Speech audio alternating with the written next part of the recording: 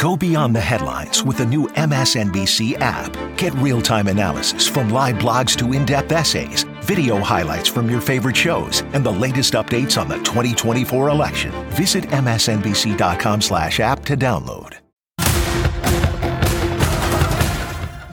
Tonight on The Readout. Under New York state law, it is a felony to falsify business records with intent to defraud and an intent to conceal another crime. My lawyers came to me and they said, there's nothing here. They're not even saying what you did. The defendant repeatedly made false statements on New York business records. He also caused others to make false statements. Trump is still lying as local prosecutors pursue criminal charges against him, doing the work that the DOJ should have been doing all along. And despite warnings to refrain from inciting violence, Trump is still attacking DA Bragg, the judge, Juan Merchan, and their families. Also tonight, a big victory for progressives and reproductive rights in Wisconsin. But the challenge to democracy remains very real, with Republicans pushing minority rule. And we begin with defendant Donald J. Trump, back at his Mar-a-Lago home after facing his first taste of the criminal justice system as the first American president to be charged with a crime. And yet, when it came to holding Trump accountable for his crimes against the country, like using his tiny fingers to tip the scales of our federal elections, it was not the Department of Justice that brought these charges, but rather a local prosecutor in the state of New York. And Manhattan District Attorney Alvin Bragg is not alone. In Georgia, Fulton County DA Fani Willis is said to be getting closer to making her decision on whether to charge Trump for his attempts to tamper with the 2020 election. Somehow, it is falling on these two local prosecutors to redeem the soul of America as it pertains to Donald Trump and his willingness to cheat the system to try to win re-election. In doing so, they are bearing the brunt of that heavy lift. The security risk, the risk to their reputations.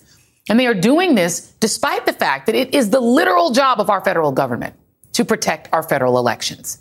And yes, the DOJ, through its special counsel, is investigating Trump over his mishandling of classified documents and the events surrounding January 6th. But not this. Remember, it was the Southern District of New York that investigated and ultimately convicted Trump's former fixer, Michael Cohen, in part for violating campaign contribution laws pertaining to this very case at the direction of Individual One, a.k.a. Donald Trump. It is not surprising that former Manhattan DA Cy Vance said over the weekend that it was Trump's Department of Justice under Attorney General William Barr that asked his office to stand down in its investigation of the hush money payments at that time. But why is it that when Attorney General Merrick Garland took the reins at the DOJ, that the SDNY didn't continue its investigation? It speaks to how political the DOJ has become. And when I say political, I do not mean that in a partisan sense, but rather in a sense that they do seem to be acting with the political risks in mind. Because there really was no reason for the Southern District of New York to not pursue this case. Trump was out of office. He was not a candidate, just a U.S. citizen like you or me. The only reason not to pursue it, as I can see it, was some reticence on their part to take on this particular person, to pursue Trump in particular. And it is hard to argue that that would have been the case with any other former politician. And that brings us to where we are today, where it has been left to local prosecutors to pick up the pieces of the case, doing what the DOJ and the SDNY should have done from the start. Joining me now is Andrew Weissman, MSNBC legal analyst, former FBI general counsel, and former senior member of the Mueller probe. Andrew, it is so great to see you in person. Yes. So, last night when we were on our big set and we were all together talking about this case, my good friend Lawrence O'Donnell, the brilliant Lawrence O'Donnell, he brought up a possibility of one reason why the DOJ let it go. And it was that Michael Cohen had refused to do a full proffer of everything he'd ever done in his life, which would be the normal course. Give us all your potential crimes. So he presented that to Michael Cohen's attorney, Lanny Davis. And let me play you Lanny Davis's answer last night on The Last Word. Take a look. Why did Merrick Garland, is what you're asking me, not proceed? Well, something called January 6th occurred, the inauguration occurred, and Merrick Garland probably made a practical judgment, not necessarily one that I would applaud, not to look back and prosecute Donald Trump, who had just left office. Probably he made the judgment we have better things to do, but that's the second guess that we all can make about Merrick Garland. Does that track to you? No, it doesn't track. I think it's a really important and terrific topic. Everyone knows what happened with Barr. That's easy. You know that you want to talk about politicization. He's just like, you know what, this is my guy, hands off. Just killed the case. I think I want to give one benefit, though, even though it is totally unfair that the states are sort of carrying this burden, as you said, which is if there were to be a Republican president again, these state charges in Georgia and in Manhattan, they stick because a federal pardon cannot affect them. So, that's a good one. Even though that doesn't really totally address your issue, which is why was there dereliction of duty, but I'm just saying there's this unintended benefit, which is that if the states are going forward and you have Georgia and New York, they will actually stay. Yeah. But that doesn't really, I can't imagine that was the thinking of Merrick Garland, which is we're not going to do this because I want to sort of have the state piece of this. The reason I don't think that it totally tracks is if you look at the Department of Justice and what they were doing on the January 6th case before the actual January 6th committee hearings, there was very little movement in terms of looking at the White House. There was a ton of action with respect to the people who actually attacked the Capitol. Mm-hmm. But if you look at what Merrick Garland was doing, it's not like that Lanny Davis's point is, he was busy looking at the White House in connection with January 6th, so there's only so much they can do. Yeah. They just, first of all, it's a very large department. They can actually do both. Multiple things, And they really weren't pursuing Donald Trump in any forum. Until they were sort of, in my view, sort of embarrassed and given cover by the January 6th committee to say, like, what on God's green earth are you doing? And you had many people on the committee who were very angry. The people who were former prosecutors on that committee were all saying, what is happening? Because they'd never seen a situation where Congress was out ahead of the Department of Justice. So I think the best that can be said for Merrick Garland is he was thinking that it will look like we are politicizing the Department of Justice if we do this. Right. When your point, which I think is the right one, which is by not doing it, you are actually politicizing the DOJ because you're taking that into account. Yeah. And I think that the better course is to what we were told when I was trained as a young lawyer is, you know what, do the right thing. And that you'll know in your heart that's the right thing to do. And you know what? People on the left and the right and the middle might criticize you, but that's what comes with the job. And I remember when I was at the FBI, Director Mueller said, you are always going to be criticized no matter what we're doing. So let's just stick to our guns and do the right thing. So I think it was probably the wrong judgment. I do think that Jack Smith now is where he needs to be, and is by all accounts that's going forward. But that time delay, we're all looking at the clock right now. There's going to be an issue because those charges, if they are brought, it's not going to be for some time. That's right. And we're all going to be sitting there thinking, is there going to be a trial before the election, or is all of this going to be for naught at the federal level? Because these were brought too late. And I think even the appointment of Jack Smith, which to me felt like I need to put some distance, right? Like the DOJ itself, to me, as an outsider looking in, should have had within it the capability of doing this investigation without adding this layer in between. When you add the layer, that means Jack Smith had to get up to speed. I think it was overseas when he was first appointed. He was. And so you then have to have him get up to speed on the case. Then you start this investigation, which then delays it. And to your point, we are looking at the possibility that this state trial goes in January, right? As the Iowa caucuses are happening, right? As New Hampshire is happening. And that in between now and then, Trump could have already been, in the E. Jean Carroll case. You could have witnesses on the stand for that. You could have the Georgia case coming. It's like, I feel almost as if Garland's DOJ has created a train wreck in trying to prevent politicization. Yeah, it will remain to be seen. I'm not sure. At the end of the day, you could end up in a different situation. Just, to play out a sort of a different hypothetical, is you could end up with 4 separate criminal cases, 2 at the state level, 2 at the federal level. The Mar-a-Lago case, because it's relatively easy in the sense it's a narrow set of facts, that could actually jump forward quite quickly in terms of when there's an actual trial, and that could happen before an election. But I agree with you. If the issue is holding someone to account, you have somebody who, president who, while they're in office, the Department of Justice says you can't prosecute the person. Then they leave office. If the Department of Justice says, well, let's just look forward, not backward, you have a de facto system, which is the president is never going to be held to account. You know, when the Mueller investigation, we had volume 2 was all about obstruction of justice. 11 counts. And I was sitting there thinking, well, if you're never going to vindicate that, why have a special counsel in the future? Yeah. Because you're basically going to say, you know what, they can obstruct while they're a president, and there's nothing you can do about it because you can't bring the case. And all you have to do is wait till you're no longer president, because then you're going to look forward. Yeah. So it's a totally good point about the Department of Justice really just needs to bite the bullet. And yes, they'll be criticized. Sure. But you know what? That's where you're paid the big bucks. It's the Nixon Ford situation where you say, you know what, it's too hard for the country, but then it ends up being that you're incentivizing the next lawless president to say, I'm good, I just need to get elected. Let me ask you about Mike Pence. So Mike Pence is now not going to fight it. He's going to go ahead and he's going to testify. Significance of that. So I think that is really important to the January 6th case, one way or the other. If he has something to say that is beneficial to the former president, Jack Smith needs to know it. Yeah. You need to understand, is it something that is so exculpatory that you don't bring a case, or is it something that's said that you have an answer to, or conversely, is it something that is inculpatory? Yeah. And it may be some of both. But it's something that obviously needs to be ironed out. And I also think one great thing that Jack Smith is doing, and again, this is sort of an unintended consequence of it going from Garland to Jack Smith, is he's not wishy-washy. He's not saying, come on in and let's do an interview, like come on set, we'll just chat. Right. This is, you're going in the grand jury and we're going to lock you in a forum where there is a transcript and you're under oath and you can't back out and wiggle. Yeah. There will be an actual transcript. And I think that is the way you have to do public corruption cases. Yeah. There's so many people who don't want to have that. They want to not be tied down, as you know, from interviewing people.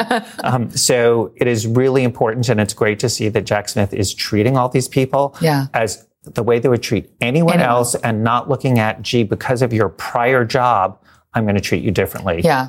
It's sort of the thing our system is built on, right? The idea that you are a citizen and then you are a member of whatever body, you're an elected official, and then you're a citizen again. If that is broken, I feel like it breaks the whole system, because then if I'm, a corrupt, crimey person, I'm like, you know what I want to be? President. Yeah. And let me give you another side to this, which is a friend of mine who worked in the White House in the Obama administration said, you know what, when you are a public official, you even have an extra duty. That's it. I mean, it's not that is somehow immunizing you. That's right. You actually, unlike a normal citizen, yes, if you get a subpoena, you have to go in. That's it. But if you work for the public, you're working for the public. That's it. So that is your first obligation. Yeah, absolutely. Andrew Weissman, it's so great to always talk to you. Thank you very much. Nice to be here. I feel like I'm taking a little law class when I'm sitting with you. For free. Thank you very much. I appreciate you. Okay, up next on The Readout, with Trump's next court appearance set for early December, we now have to consider how all this will affect the next election cycle. We will get into that when The Readout continues. Today and every day, Planned Parenthood is committed to ensuring that everyone has the information and resources they need to make their own decisions about their bodies, including abortion care. Lawmakers who oppose abortion are attacking Planned Parenthood, which means affordable, high-quality, basic health care for more than 2 million people is at stake. The right to control our bodies and get the health care we need has been stolen from us. And now, politicians in nearly every state have introduced bills that would block people from getting the sexual and reproductive care they need. Planned Parenthood believes everyone deserves health care. It's a human right. That's why they fight every day to push for common-sense policies that protect our right to control our own bodies and against policies that interfere with decisions between patients and their doctor. Planned Parenthood needs your support now more than ever. With supporters like you, we can reclaim our rights and protect and expand access to abortion care. Visit PlannedParenthood.org/future. That's PlannedParenthood.org/future. The newly indicted Donald Trump was oddly quiet yesterday in New York City when he was arraigned on criminal charges, saving his bluster for his most loyal stands at Mar-a-Lago. But his speech there was nothing more than his usual stew of grievances and lies. He attacked our nation's justice system, special counsel Jack Smith, the National Archives, the state level officials investigating him. And he renewed his attacks on Manhattan DA Alvin Bragg and his family, along with the judge in the hush money case, Juan Marchand. Judge Marchand has warned Trump about social media comments that would potentially incite violence or jeopardize the safety of others, but Trump attacked him and his family hours later anyway. Not surprisingly, his Republican henchmen in Congress have no shortage of excuses to defend their dear leader. I tell you, this is about intimidation. This is about chilling everyone's speech, making everyone stay in line. Even the judge yesterday said, hey, Mr. Trump, President Trump, be careful what you say. I think that's a message to all us regular folks across the heartland. And to me, that's the most alarming thing of all. I had 2 calls yesterday, one from a county attorney in Kentucky and one from a county attorney in Tennessee. Mm-hmm. They were Republican, obviously. Both states are heavily Republican. They want to know if there are ways they can go after the Bidens now. Come on now, y'all. Of course, we all know that Trump's rant was in essence like any Trump stump speech ever, since attacking the justice system is his shtick. It's the thing he does. One that juices up his ardent MAGA Republican voters and gets them to give him money. Trump's trial could run head first and headlong into next year's Republican presidential primaries. Manhattan prosecutors are pushing for a January start. Trump's team wants it later in the spring. Defendant Trump is still the Republican frontrunner, and Lindsey Graham, well, he still is his most loyal caddy, crying and begging for cash on Fox News again last night. I'm sorry I'm so upset, but please help President Trump. If you can afford $5 or $10, if you can't afford $1, fine, just pray. Make sure you vote as early as you can in your state. Don't risk anything anymore. Vote as soon as you can. Pray for this country. Pray for this president. And if you got any money to give, give it.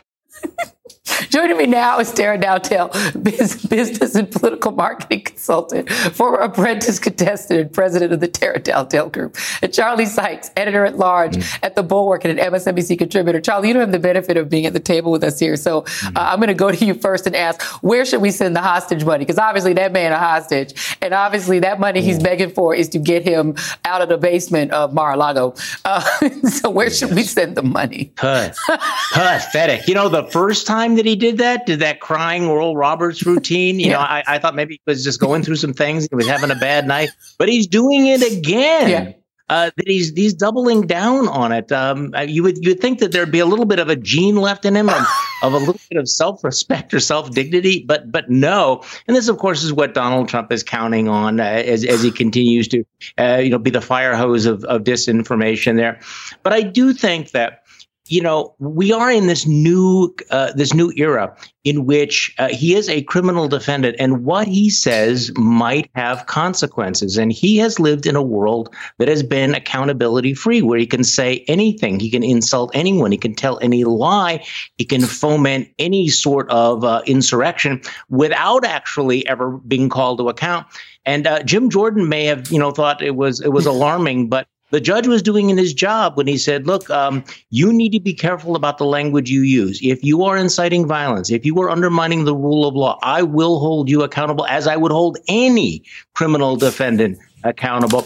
And of course, we'll have to see whether, in fact, that happens, because we're in a new world here. And by the way, I do think it's important to point out that reckless demagoguery of those two committee chairmen. They are chairman of the committees in the House of Representatives, and they are, as I've said many times on this program before, they may be clowns with flamethrowers, but they still have flamethrowers. Yeah. And this is what is dangerous. And Representative Comer's comments are really beyond the pale to suggest that there would be some sort of, nakedly partisan retaliation. I think that he also ought to be held accountable for that as well. Absolutely. I mean, and the thing is, Terry, you've worked on political campaigns. You worked with politicians. Donald Trump's particular shtick is to attack everyone who he thinks of as an enemy. So even if there was a gag order, for instance, in this case, that's his whole campaign. That's all that he does. He wouldn't have anything else that he'd be able to do. And he would clearly try to use that as well. Walk us through this for a second, because this actually could all be starting to play out in the courts at the same time it's playing out on the primary campaign trail. How does that even look? That's the calendar up there. This starts in January, Iowa and New Hampshire for the Republicans. Well, I think that Trump's base will continue to rally around Trump. I don't think that they're looking to go anywhere anytime soon. He plays the victim card well. He makes it not just about him, but us. So these attacks on him are attacks on us. The Justice Department is attacking us. Alvin Bragg is attacking you and your family. So he plays that card very well, and people want him to play that card. I mean, Marjorie Taylor Greene called him Mandela and Jesus. And Jesus, exactly. Mixed in one, which is... Except also sleeping with an adult film. Right, exactly. Which Jesus and Mandela didn't do. Yeah, exactly. So I think that it doesn't matter what he does. But where Trump's real problem is, there's a huge gulf between a primary and a general election. And so even with these charges, it's not just the charges. Women voters are being reminded about the fact that he had these tawdry affairs while his wife was pregnant. Women voters are being reminded about the laundry list of allegations against him, sexual assault, sexual harassment, and the stuff that he's admitted to. The Access Hollywood tape keeps getting brought up again. And so this is really damaging him for the general election. And I think that's what Republicans are afraid of, right? They can't walk away from him. They're tethered to him. They've handed their dignity over, and they're going to just whatever little shred is left, they're going to stick with him, right? But they know that when the general election comes around, if he is the nominee, that this will be an albatross for him, convicted or not. And the thing is, Charlie, the hostage situation I was joking about with Lindsey Graham actually is real, because it is true, as Tara said, the Republicans, even the ones who are supposedly running against him in a primary, they're lashed to him. They have to defend him. And that means that they're going to have to go through. There are 3 women who are going to testify in that E. Jean Carroll case. E. Jean Carroll and 2 women, likely the woman who alleged she was sexually assaulted in Ivanka's bedroom, and the woman who claimed that she was felt up on a plane. OK, that these are the things that they're going to be hearing if they can hear them on Fox News somehow. And so how much dignity are they willing to shed? They're all Marjorie Taylor Greene now. What do they do if and when he's the nominee, they're stuck with him again, and he takes them down and everyone down, ticket down with them? How many cycles are they willing to go through this with him? Well, we're about to find out, because nothing is about to get better. I mean, you think about, where we're at right now with all the pictures in the front page news of the president, making his perp walk and being the first former president to be arrested. But think about all of the things that will happen between now and the beginning of those primaries, all of the other cases, all of the other information. And during that period, Republicans are going to be forced to talk about this. They're going to be forced to defend him. They're not going to be able to talk about any of their other issues. And just something to keep in mind here, that we need to play the longer chess game. By the time this trial begins, whether it's in January or next spring, it may be very, very old news, because by that time, there may be other superseding indictments out of Georgia, the Department of Justice, which you were talking about in your last segment. Maybe Justice Department will finally get around to doing something. And at that point, it won't just be talking about Alvin Bragg. It'll be talking about the Georgia perp walk. It'll be talking about Mar-a-Lago. It'll be talking about January 6th. And even for Republican Party that has been willing to be hostage, this is the question that we have to watch. How much are they willing to swallow, especially as it becomes, and this point about the difference between the primary and the general election cannot be overstressed. This may be helping Donald Trump short term. This is absolutely toxic long term. I'm here in the state of Wisconsin. We saw what happened last night. Absolutely. If Republicans want to have happen nationwide what happened in Wisconsin last night, they should keep doing exactly what they're doing, because it'll turn out the same way for them. And the reality is, we're in a moment where the end of Roe is, in my mind, the driving factor in terms of women's votes right now. And the gun issue is the driving factor for young people's votes right now. And Republicans are banning books and making African Americans understand they are absolutely not welcome. They have now set up a 3-part failure strategy for themselves in 20. And then he's most likely to be their nominee. How has Donald Trump, this man, how has he managed to cow and subordinate an entire political party to the point where he could be in Sing Sing and they'd still support him? And so I've said this many times, and people actually get mad at me. Donald Trump is many things, But one thing he's not is stupid. He is an excellent marketer. That is the only reason he has a penny left in his pocket, because he's not a good businessman. Right. He's a good marketer. He's a Svengali. And what he has done is he has created a situation where he has built this, as we've talked about many times, this part, but bears repeating. He has built a cult around him. And that cult is what's protecting him. And I've said this before. The true accountability for both parties comes from the base. Yeah. Period. And so that's why you see with the Democratic Party, you see guys like Anthony Weiner, and the Democratic Party immediately abandoned him when allegations came out. That's right. And there's case studies about that around the country. Absolutely. But when it comes to the Republican Party, that base will not go against the nominee if that nominee is feeding them what they want to hear. The bottom line is the greatest magic trick in the world is to say, I'm a billionaire. Give me $24. Right. Because if I'm a billionaire, I don't need $24 from you. I have the money. He literally has made them give him money and still believe he's a billionaire. He's not a billionaire, but he's so much richer than y'all. And y'all are giving him all your money. That's a hell of a magic trick. Tara Dowdell and Charlie Sykes, thank you very much. And still ahead, a huge win for modernity in Wisconsin as voters put a progressive in a pivotal seat on the state Supreme Court. However, danger signs remain for democracy. We'll be right back.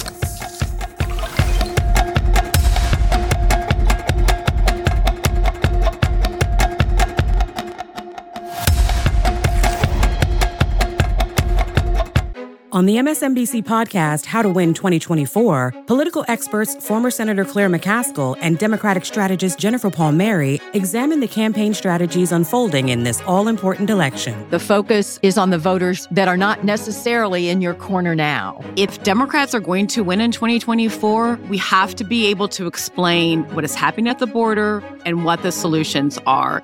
Search for How to Win 2024 wherever you get your podcasts. New episodes every Thursday. It's Monday night. It's Monday, everyone. We're happy to have you here on this Monday night. Lots of news to get to tonight. Make more of your Mondays on MSNBC with Jen Psaki and Rachel Maddow back to back. If you were talking to a voter, what would you say to them about why this case matters to them? Was this the kind of proceeding you would expect in a typical New York DA's case, or does this really feel different? Inside with Jen Psaki at 8 p.m. Eastern, followed by The Rachel Maddow Show at 9, Mondays on MSNBC. Monday night.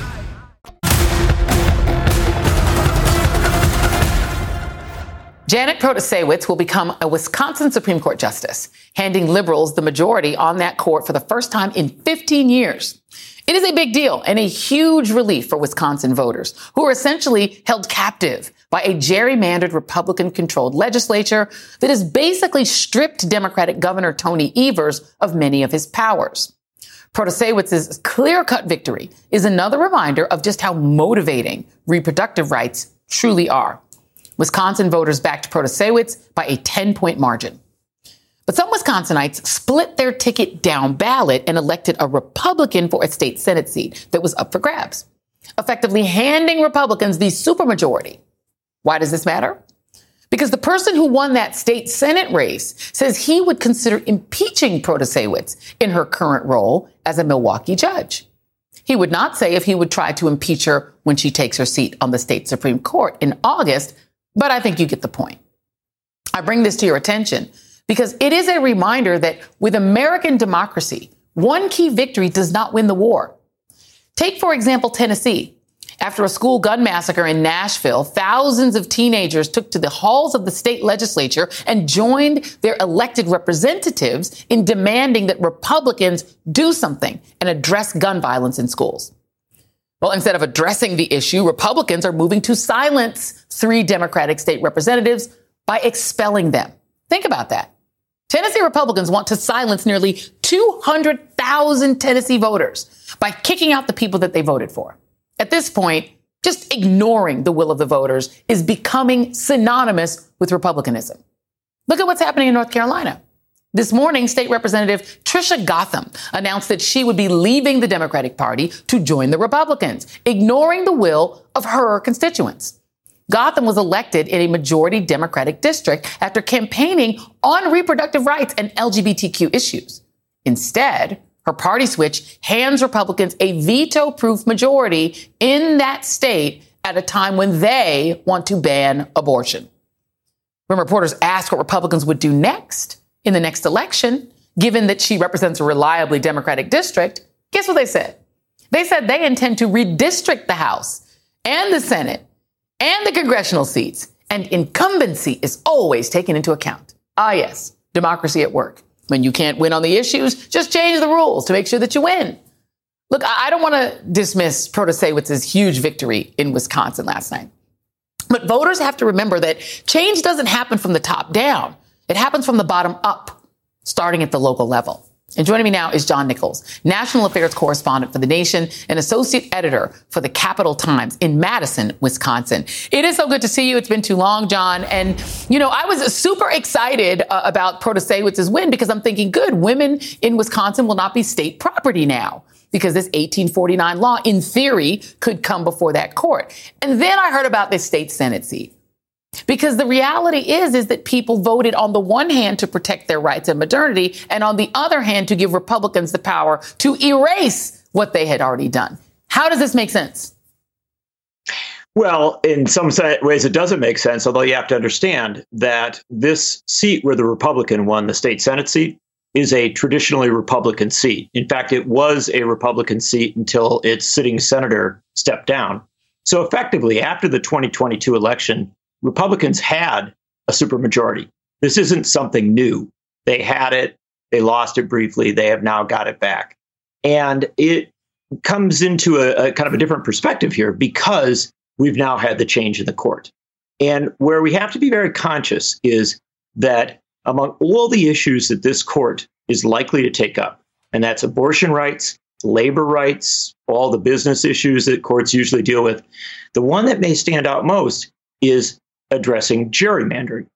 And if this court takes a gerrymandering case and says, you know, look, these maps are terrible, they're rigged, as Janet Protasewicz said as a candidate, then you're going to see a lot of Republican legislators who are very scared because they only control that legislature because of gerrymandering. Their power extends from rigged maps. If the court is going to unrig those maps, yeah, you will see a lot of pushback. You'll see a lot of efforts to try and undo it. But I'll give you a couple pieces of counsel here, Joy. First and foremost, in talking to Republican state senators, there's not a lot of excitement about the idea of an impeachment trial. Because if they tried this on a newly elected state Supreme Court justice, who won running clearly on her stance on the issues, she talked about her values, and who won a very large majority, more than 200,000 vote majority, if they tried that, I think that they might as well, give up on the 2024 presidential election in Wisconsin and on the Senate race in Wisconsin, where Tammy Baldwin's up. So they're very cutthroat, but they're also very conscious of politics. Right. And so I don't necessarily think that impeachment's coming down the line. But what I will tell you is, if by some chance they did do this, if they impeached Janet Protasewicz and removed her from the court after this election, the person who would replace her is progressive Democratic Governor Tony Evers, who would immediately put another liberal on the court. Very interesting. So, I mean, and I think this is the thing is that I love that you explain that, because I feel like people don't think through sort of the uses of power. Republicans do, though, because Wisconsin has been not just an extremely gerrymandered state, but a minority rule state for quite a long time. Extreme gerrymandering, busting unions, essentially forcing all of this very 50-50 state to live under extreme Republican rule. Do you see that beginning to crack because of this race? And to be blunt, because women were upset over the end of Roe and were like, no, we're not going to vote in the guy who wants to, put in the 1849 abortion ban. You nailed it, Joy. I mean, there is a shift taking place. Now, if we're honest with ourselves, that shift started in 2018. Democrats and progressives have been on a winning streak in Wisconsin since 2018, winning the governorship, attorney general's job. This is the third state Supreme Court race that they've won since 2018. So they've been building majorities. They've been building strength. And I think this one became a national focus because it actually did shift the court from a 4-3 conservative majority to a 4-3 liberal majority. I do think that there is a shift going on in Wisconsin, and it has a couple of factors in play. First and foremost, you talk about the reproductive rights issues. You're right about women. in the suburbs of Milwaukee, an area that was traditionally just a tremendously powerful vote generating area for the Republicans, they are starting to lose numbers. In Walworth County, where my mother lives, and that's a conservative county, historically a very Republican county, Protasewicz got 45% of the vote. That's striking. That's amazing. That's up at the levels that Obama got at his very best in 2008. So that's a big deal there. But then the other thing I would throw in the mix here is, while we're talking about women, we should also talk about young people as a group. These reproductive rights issues and also these gerrymandering issues have real resonance with young voters. And there were lines of young voters in Madison, in Eau Claire, in Green Bay, around the state. And so I do think there's a shift going on. And if you can kind of generate the level of support that Protasewicz got in a nonpartisan, off-year spring election on one of the rainiest, stormiest nights Wisconsin has had in a long time, then could you do that in November of 2024? I think you could. Yeah, and I would argue that for Democrats nationally, guns and reproductive rights, and I would throw in LGBTQ rights and protecting history, those are winning issues. Republicans think they're winning issues for them. They are 100% wrong. John Nichols, thank you very much. Up next, another win for progressives last night, this time in Chicago. But Mayor-elect Brandon Johnson now faces off against the Chicago Police Department that vehemently opposes election. Back in a second.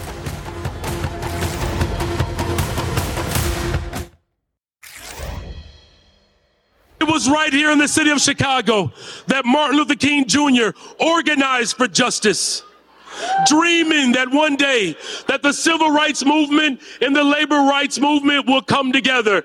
Well, Reverend Martin Luther King Jr., the civil rights movement and the labor rights movement has finally collided. We are experiencing the very dream of the greatest man who ever walked the earth.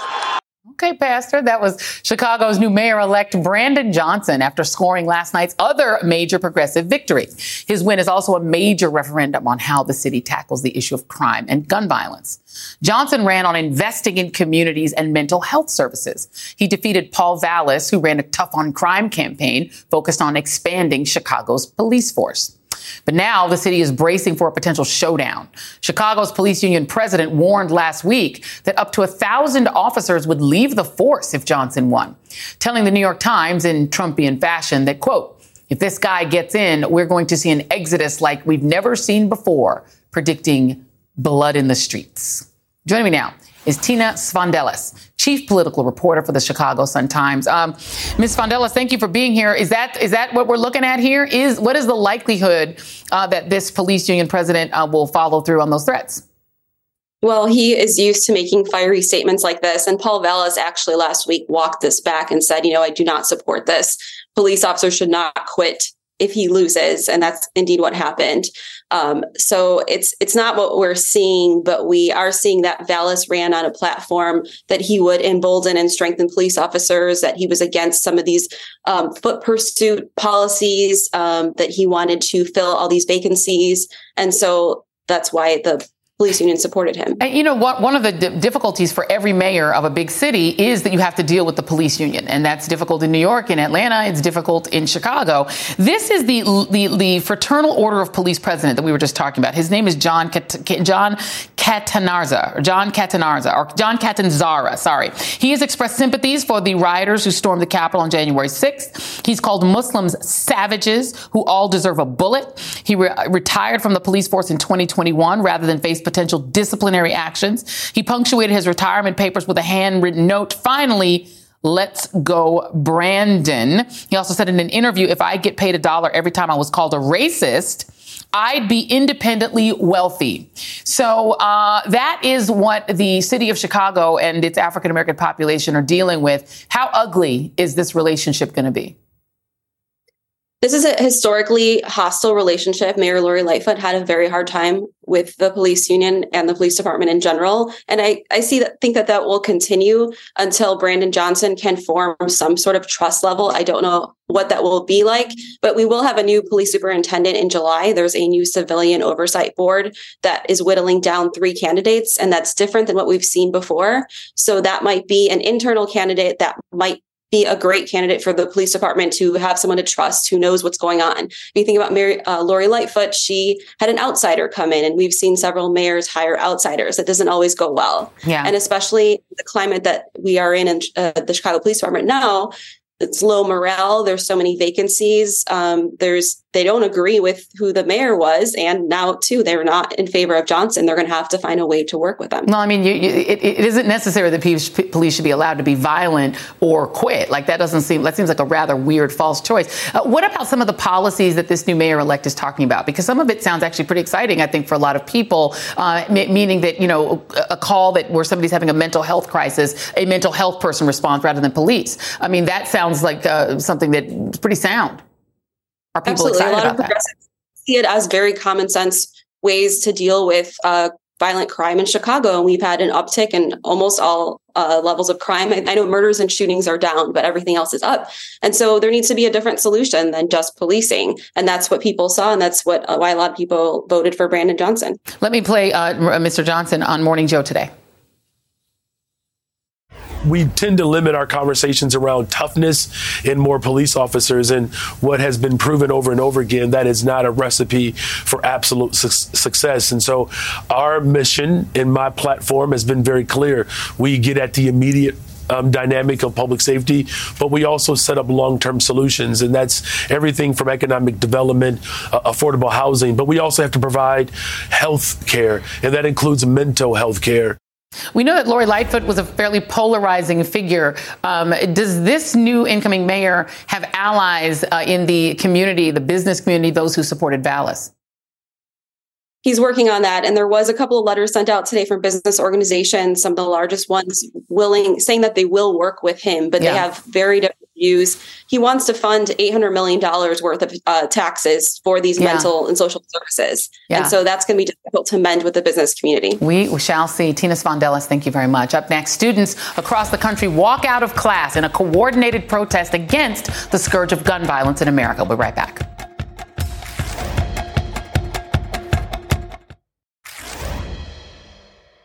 I know I'm not the only one who's tired of this happening, and I also know I'm not the only one who's tired of saying that. This generation, my generation, our generation has grown up in a pandemic of gun violence, and it is killing us. Guns are the #1 killer of children and teens in America right now. We cannot accept this. We cannot normalize this. We cannot sit back while 120 people die every single day and hundreds more are wounded by guns. That was a student in Tampa, Florida today calling for gun reform 1 week after the horrific Nashville elementary school shooting. Today, many students across the country walked out of class to demand an end to gun violence. In response to last week's shooting, Tennessee Democrats announced 5 pieces of legislation to fight gun violence. But across the aisle, Tennessee Republicans are doubling down on their out-of-touch behavior, today advancing a bill that would arm teachers with guns, despite a crowd of mothers begging them not to do it. Here is that scene from today. There are children alive today that would be dead because of your attitudes. Teacher shortage is going to get worse. You are Do you know any teachers? They don't get paid to you die. You met these people, they shouldn't have guns.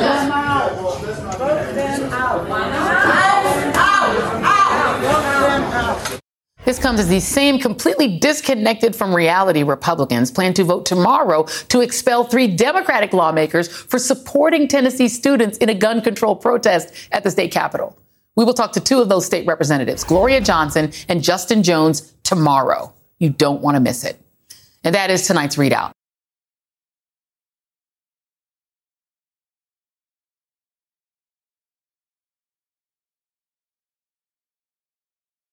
When news breaks, go beyond the headlines with the new MSNBC app. Get real-time analysis from live blogs to in-depth essays, video highlights from your favorite shows and hosts, and the latest updates on the 2024 election. Go beyond the what to understand the why. Download the app now at msnbc.com/app.